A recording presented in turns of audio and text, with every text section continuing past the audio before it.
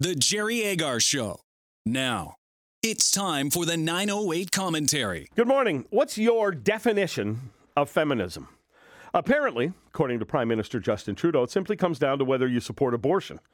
Trudeau has lost 3 women from his team lately due to his treatment of women.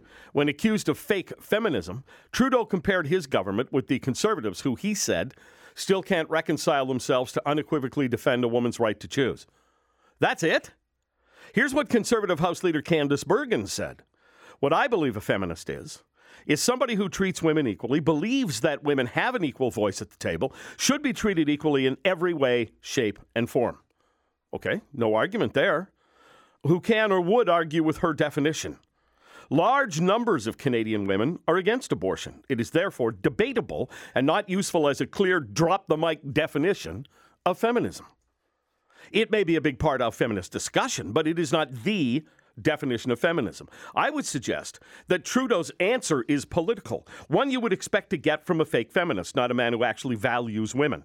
He went to process, a politically expedient answer for his diminishing number of supporters, as opposed to Bergen's answer, which went to humanity, to actual equality.